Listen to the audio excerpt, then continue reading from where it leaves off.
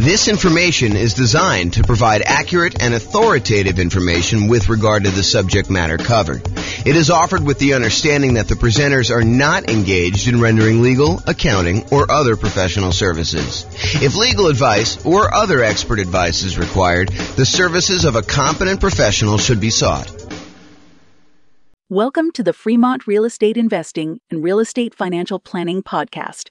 Learn all about investing in real estate in Fremont, California, with a combination of real estate financial planning and modeling with numbers specific to Fremont, plus syndicated, more generalized recordings of live and pre-recorded real estate investing classes.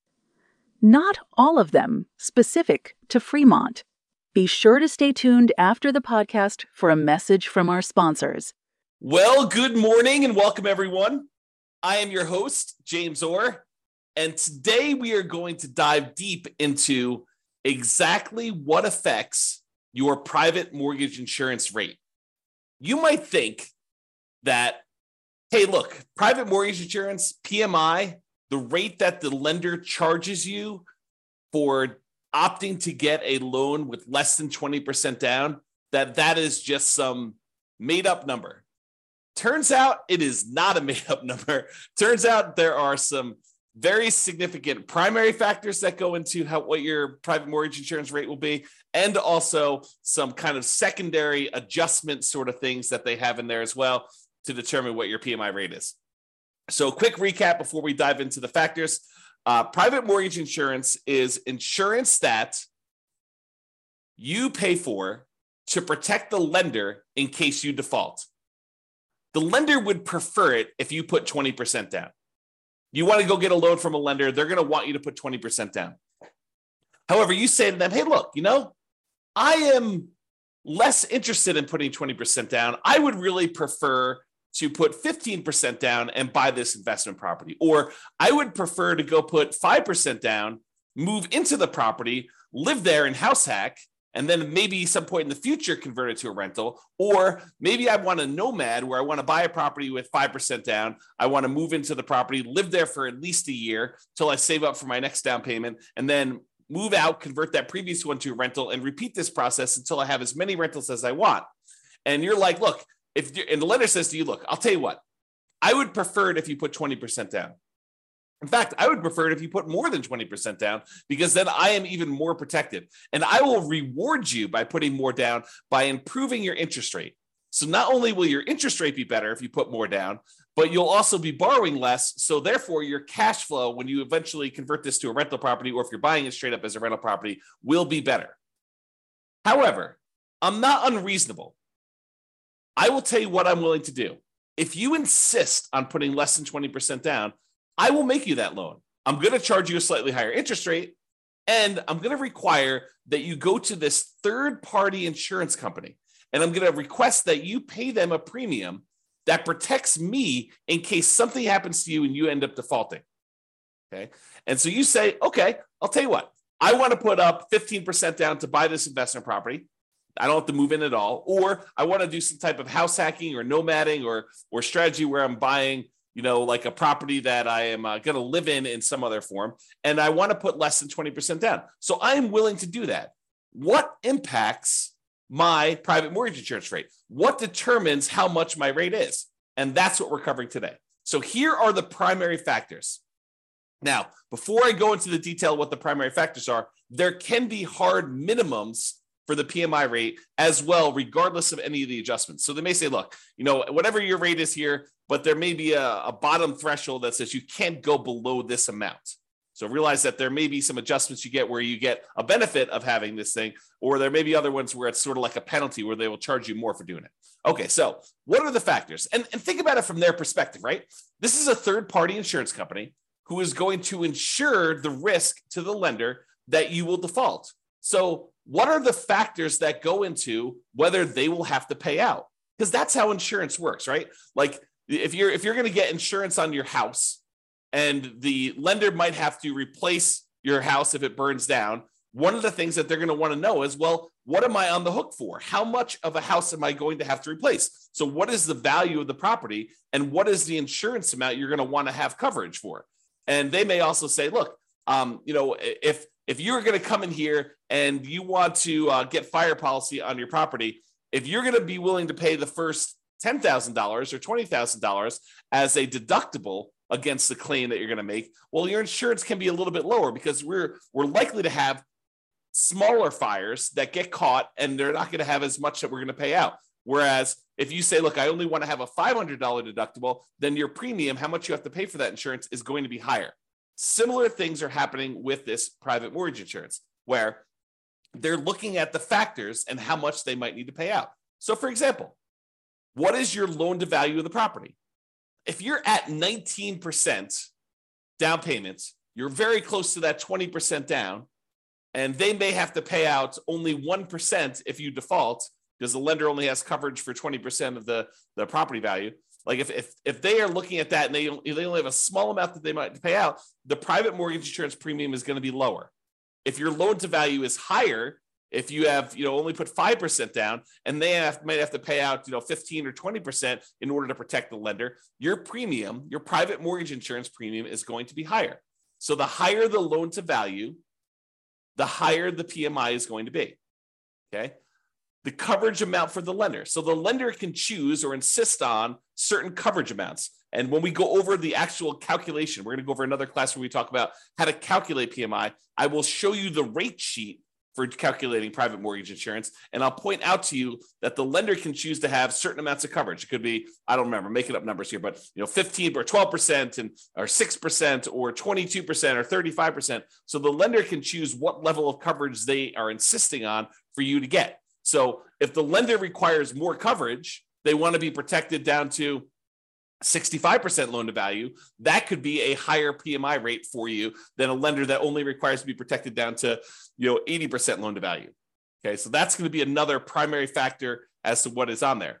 Now, another factor is your credit score. Another reason for you to take the time to make sure that you improve on your credit score, because the credit score is going to be a major factor in what your private mortgage insurance rate is. When we look at the primary table, when we do the calculations on how to calculate it, you're going to see that like credit score is the main thing going across the top that basically says, let me pick the credit score I've got. Let me pick what loan to value I'm doing. And those are like the two big ones that it's going to determine what it is. And then of course they've got all the different coverages for the lender on the left-hand side as well. But those are like the two big ones that you decide on what your kind of primary rate is, okay? However, which table you choose is often determined by the amortization term of the loan itself. If you get a 15-year loan, the rates are different than if you get a 30-year loan. And I think the cutoff for them, for at least the table that I've seen, is usually 20 years. So if you're greater than a 20-year loan, you have one table. If you're less than a 20-year term on your loan, then it's another table, okay? So the shorter terms, like a 15-year loan, has lower private mortgage insurance. It is cheaper for you to get private mortgage insurance if you chose to get a 15-year loan. So you're gaining a little bit of ground by having a lower PMI payment, improving cash flow a little bit, but it's much uglier because the 15-year loan, your cash flow on that is going to be much uglier, right? Because you are choosing to pay off a lot of principal every time you make a payment. You're trying to pay off that entire loan in 15 years. And even though your interest rate's going to be better, presumably, and also your PMI is going to be better, your total payment is probably going to be higher overall. Okay. So that's the amortization term of the loan itself. Then fixed and variable payment amounts. So if you decide to have fixed monthly payments or variable payments, then that actually can impact your PMI as well. And the time you've been paying the rates, that is another factor in what the PMI rate will be. And then the lender has separate pricing sheets. So like credit unions apparently have a separate pricing sheet than a conventional lender. And so you may find that the rates are different if you go to two different lenders. So PMI is not static. You have to shop it around as part of when you're shopping for your loan. It's one of the factors we talk about when you're trying to determine which lender to use. So you want to go and find out not just like, hey, what is the rate today, but also what is your PMI rate for me in my situation? Okay. Now, those are like the primary factors. However, what's also difficult is there's a whole separate section after we determine your primary rate for adjustments that get made to your PMI rate. Okay. So let's go over the adjustments quick. If you're doing cash out refinance loans and you have PMI still left on your property, guess what? You're going to get a penalty to your rate for doing that. They think of that as an extra risk. So your PMI rate is going to be higher for that. If it's a second home, if you're not just buying this as your primary home, if it's a second home, you will get hit on your PMI rate. It'll be a penalty for that.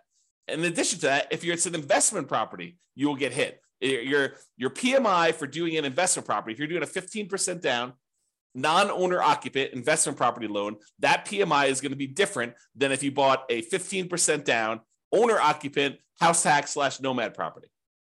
It's a penalty. It's an adjustment that they make to your rate. If you're doing like a single family home or even a duplex, those rates are different than if you do 3 or 4 units. They consider you doing 3 or 4 units as being higher risk. And so your private mortgage insurance rate will adjust up. It'll be more expensive for you to get PMI if you do 3 or 4 units. Employee relocation loans. I'm pretty sure that you actually get a discount on PMI if it's an employee relocation loan. Not sure why, but apparently if your employee is willing to relocate you, then you actually get a slight discount. It's a relatively small discount, but you get a slight discount for having an employee relocation loan. If you have a manufactured home, I'm pretty sure you get a penalty for that. That's an adjustment on there.